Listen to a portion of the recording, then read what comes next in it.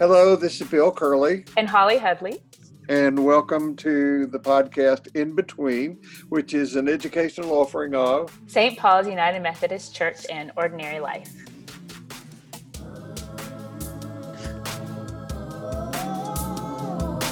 Hello. Good morning. Welcome to Black History Month. Yeah. I have a practice of reading poetry, and it's part of my spiritual practice. And I have several volumes of wonderful poetry books by Black poets. And while I read them all year, but I'm sort of specifically honing in on some of them this month. Yeah. That's how I a couple of things. You're aware of the Whoopi Goldberg fiasco, right? No. What is the Whoopi Goldberg fiasco? Oh my God, you haven't heard this. I must be really out of it. She's been kicked off her show for 2 weeks because the subject on Monday, the subject of the Holocaust came up, and she said it was not a racist issue. And there were people who took such issue with her that she got kicked off the air. For 2 weeks. Well, gosh, how could it not be a racist issue? Well, I'll tell you what, Whoopi Goldberg, because I saw her interviewed by Stephen Colbert, she said, if I and a Jewish person were standing on the street and the KKK comes down the street, I'm going to run. The Jewish person's not, because the KKK doesn't see the Jewish person other than white. Contextualized in America, that might be true. That was her point of view. Yeah. Contextualized in Germany during the time of the Holocaust, that wasn't true. There were posters about what a Jewish person looked like, how to identify them by their ears, their nose, their eyebrows, their lips. It was a very racially motivated genocide, right? But I can see that contextualized in America in the context of anti-Black racism, that a white Jewish person doesn't fit into that paradigm.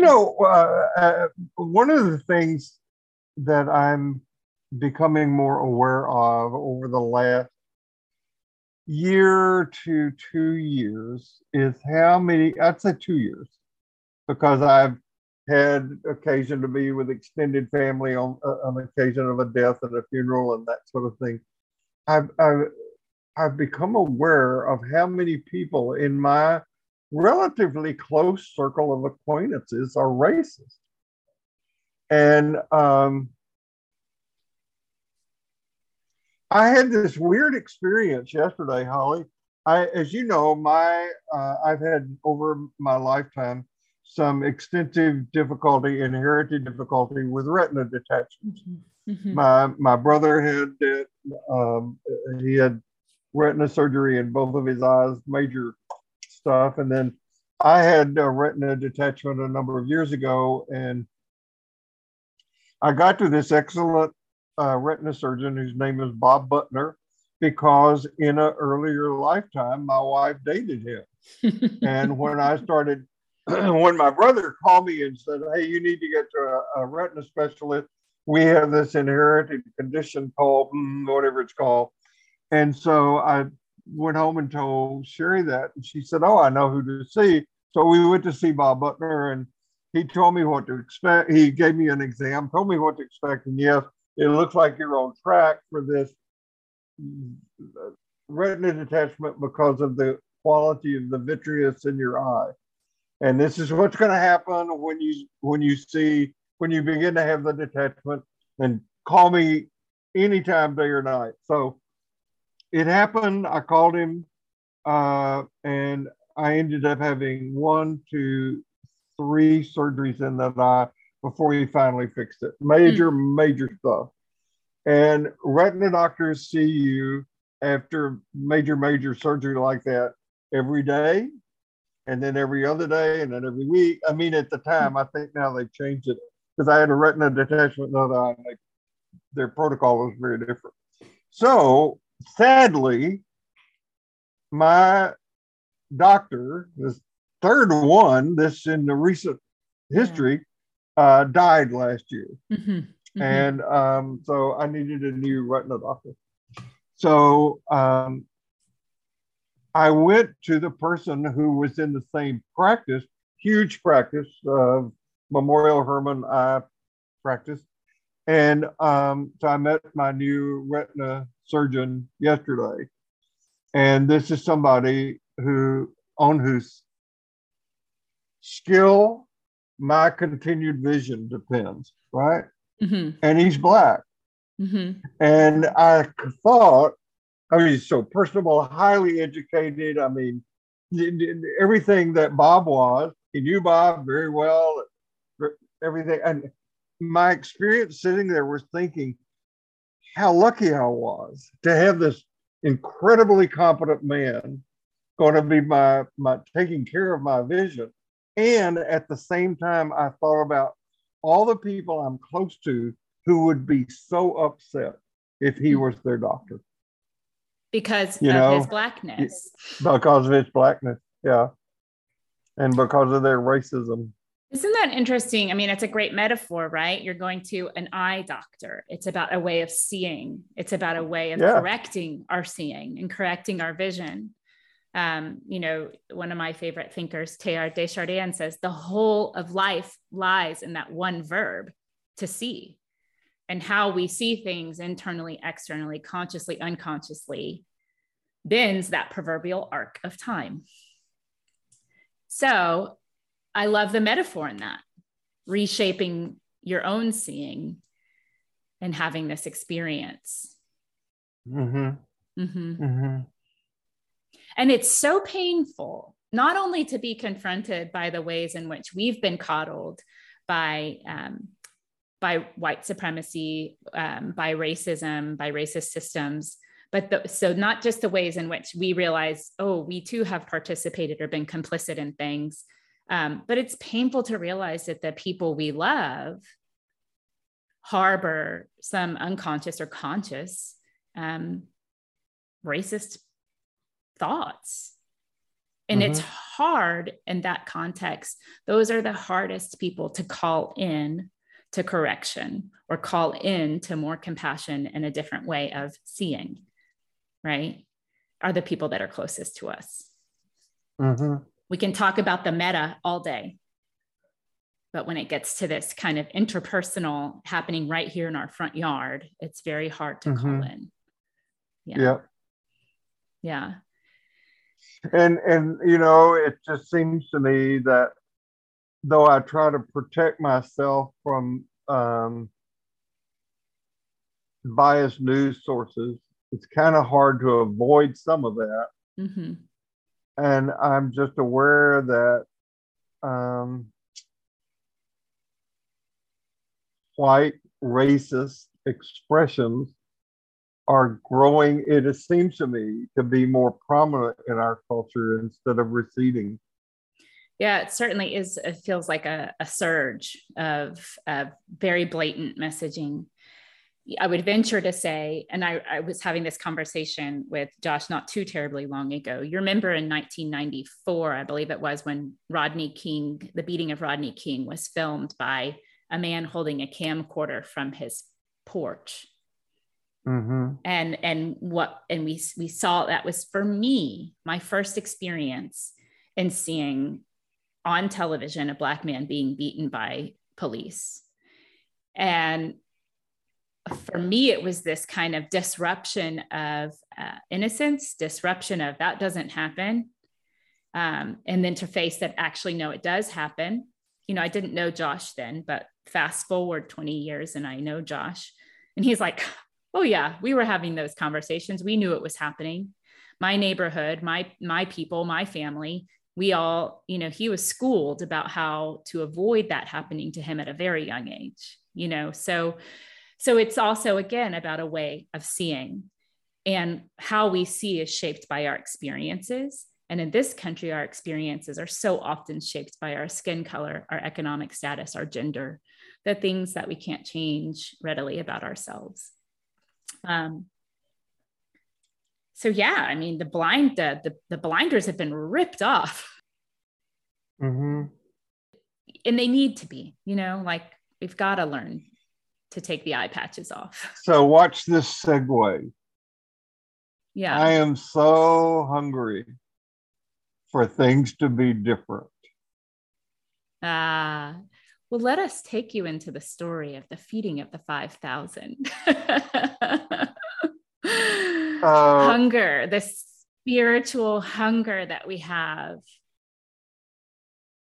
for more love, really. Yeah. Just that. So you said this is your favorite story in the Bible? No, because the Jacob wrestling the angel is my favorite story. But I love this story. And it's because I have learned to see it non-literally. Thank you, sir. Yeah. For your years and years of teaching. And I remember I would get so frustrated when I just picked up the Bible and started to read it. And I actually recall something like 10 or so years ago texting you and going, this is why I never read the Bible. And it must not have been quite 10. I don't know if we were texting then, but and you said, I would advise you to read something about the Bible before just diving into the Bible. Right. And that helps. And I think reading this in this sort of beautiful metaphor. I just read this year, and I've talked about it multiple times, the book by Padraig Ó Tuama, In the Shelter. I finished reading that book. I love that book. Yeah. And there's this whole piece about this story. I'll tell you an influence that I didn't know that. I don't remember that. So I want you to share that with the people who are listening to this. But I read that whole book and I loved it a lot. He's just, he's so good.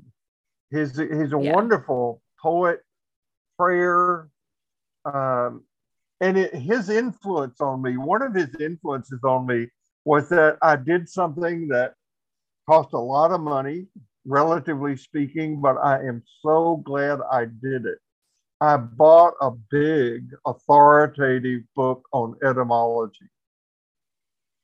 Oh, cool. Because he is you. Ooh, you might have to share that resource with me. I love etymology. Because he in this book over and over and over, he said, I went to my etymology dictionary and it's so fun to have this resource. You can get the same thing from the OED online, but I don't subscribe to that and I'm not going to, I don't think so.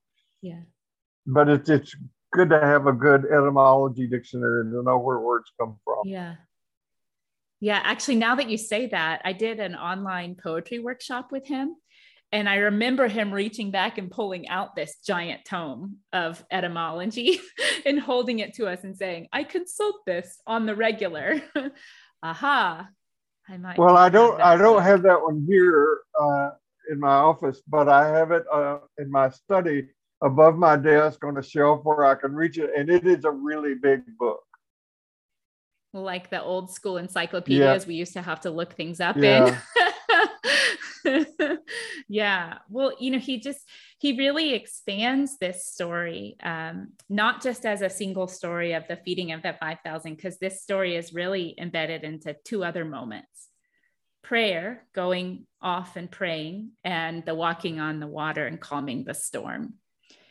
And he really talks about how this story invites us to take a giant step backward and hold all these possibilities of God in this one encapsulated moment in time, if you will, right? Because in the way that the story is told, these three things happen on the same day within even hours of each other: the feeding, the praying, the calming. And I love that because it really opens up. If we are talking about reimagining God, here is this magnificent, boundless way of reimagining God. God, we have this chance to be spiritually fed. We have this chance to contemplate, to be alone with ourselves, to incorporate, let's say, the shadows and the lights. And then we have this chance to like be calm, to be a calming presence. Mm-hmm. And we can experience the sacred in all of those. So we can also experience the sacred in the storm itself. Well, you know, I want to connect those stories, but not so much that we get into the calming of the walking on the water and calming the sea story, because I want to say that. But one of the things that I'm going to do when we do teach this Sunday is I'm going to take a cue from John Sanford, and I'm going to talk about two ways to misread the Bible. Yes, literally and non-literally. Well, even liberal or progressive people who want to explain the story do it as if it was a literal happening. Oh, these people gathered on the hillside, and when they saw the young boy share his loaves and fishes, they brought out their food that they had taken, and everybody had a great picnic. It never literally happened. So let's just start there. Yeah. I love what he says, what Sanford also says, and we'll get to really get into this, is this connection between, so the fragmentation, right? That the fragmentation, not just of the personal self, that part of this is about this effort to sort of pull all our fragments together into this whole, but also to celebrate everybody's fragment as part of the whole. Mm-hmm. You know, this community, we are all fragments of community. And it's just a beautiful story. It's really rich. And I think it also can be, if we are to sort of be literal minded about it, it's also about radical generosity. And just this idea that there is enough for everyone, that we don't have to live with scarcity. We don't have to live with this hoarding mentality of, I'll just keep what's mine and worry about my love, my own close circle. But if we all share just a little bit, everybody's needs are met. So if we move away from the storyline that Paul and Augustine gave to the early church, and it's just continued throughout until the present moment, that ended up in saying that there once was a perfect world and we fell into sin, and then we lived in sin until Jesus came along. And you know that story, which is not the story that Jesus lived. It's not the story that he taught. It's not the Jewish story at all. The Jewish story is about liberation and about freedom. And so part of the roots of the feeding of the 5,000 story goes back to the feeding of the children of Israel when they were on the wilderness journey with manna. And also the miracle, if you want to call them that. I will also talk some about miracles on Sunday. The miracle cycles in the Hebrew scriptures, which the Jewish writers took to shape the miracle stories of Jesus. The miracles appear in the Elisha and Elijah narratives. There is a story where Elijah goes to the woman's house, and she has just enough meal and just enough oil to make little cakes for she and her son, and her plan is to eat that and to die. And Elijah said, no. If you make some for me, you'll be fine. And she does, and she's left with this cruet of oil and jar of meal that never exhausts itself. And so you've got those things in the Jewish background. Yeah. And then you've got these followers of Jesus who, after his execution and their experience over a long period of time of his spirit being with them, where they experienced that was in their meal that they shared. Yeah. And that meal, Yeah. of course, became the second ritual of the empowering community. Maybe it was the first, maybe it was before baptism, but that's hard to say. But it was the empowering meal that when we get together, we share our resources, meaning our joy, our acceptance, our forgiveness. It was not just about food, it was about real nourishment. Yeah. Yeah. Something much deeper than the actuality of food. And yet food literally is a way that we experience communion with one another all the time. This, you love to cook, right? You love to, and I think you love to cook for others at times too. So this sharing of the bread is something that builds community. Mm-hmm. And, as we've been talking about this entire time with Jesus and the Gospel of John, is that Jesus says that community does not only have to live here inside this box we call the synagogue. It is the world. Right. It is the whole. It is the whole thing that we all live and move and have our being in every single day. And I think we've got to really learn. I'm exploring this kind of way of thinking that I think love has to look like three things. How we define love is another topic, but love looks like love of self, love of other, and love of the world. We've got to learn how to love the world in a way that our gifts, our very special piece of bread, is brought forth and shared with others. I believe that. I made this vow when COVID shutdown came that I was going to cook 3 new to me recipes every week, and I pretty well maintained that. I've been able to do that, and I do love to cook. And so there are just 2 of us living in our house, and so I will cook this elaborate meal adapted for 2, hopefully, and I'll put it on the table, and Sherry will take a bite, and the highest praise I get is for her to take a bite or 2 and say, this is company. Oh, that's beautiful. Yeah, meaning this is worth sharing with other people. And of course, we seldom have company over, but that's the high compliment. This is worth sharing with other people. I love that. Yeah. Yeah. And it's also, I think that the other richness of this story is about what's not talked about, but in its absence, it's there, is what do we hoard?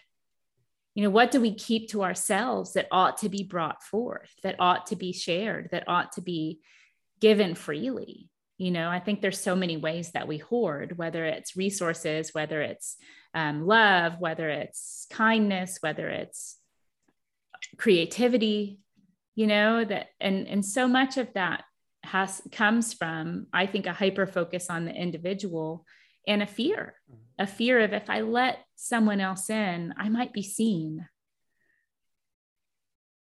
And if I am seen, that means I also have to see others, to go back to our original metaphor. Mm-hmm.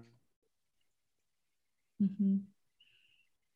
So when you and I got together today, before we started recording, I said, I don't think I got much to say something, but I got a lot.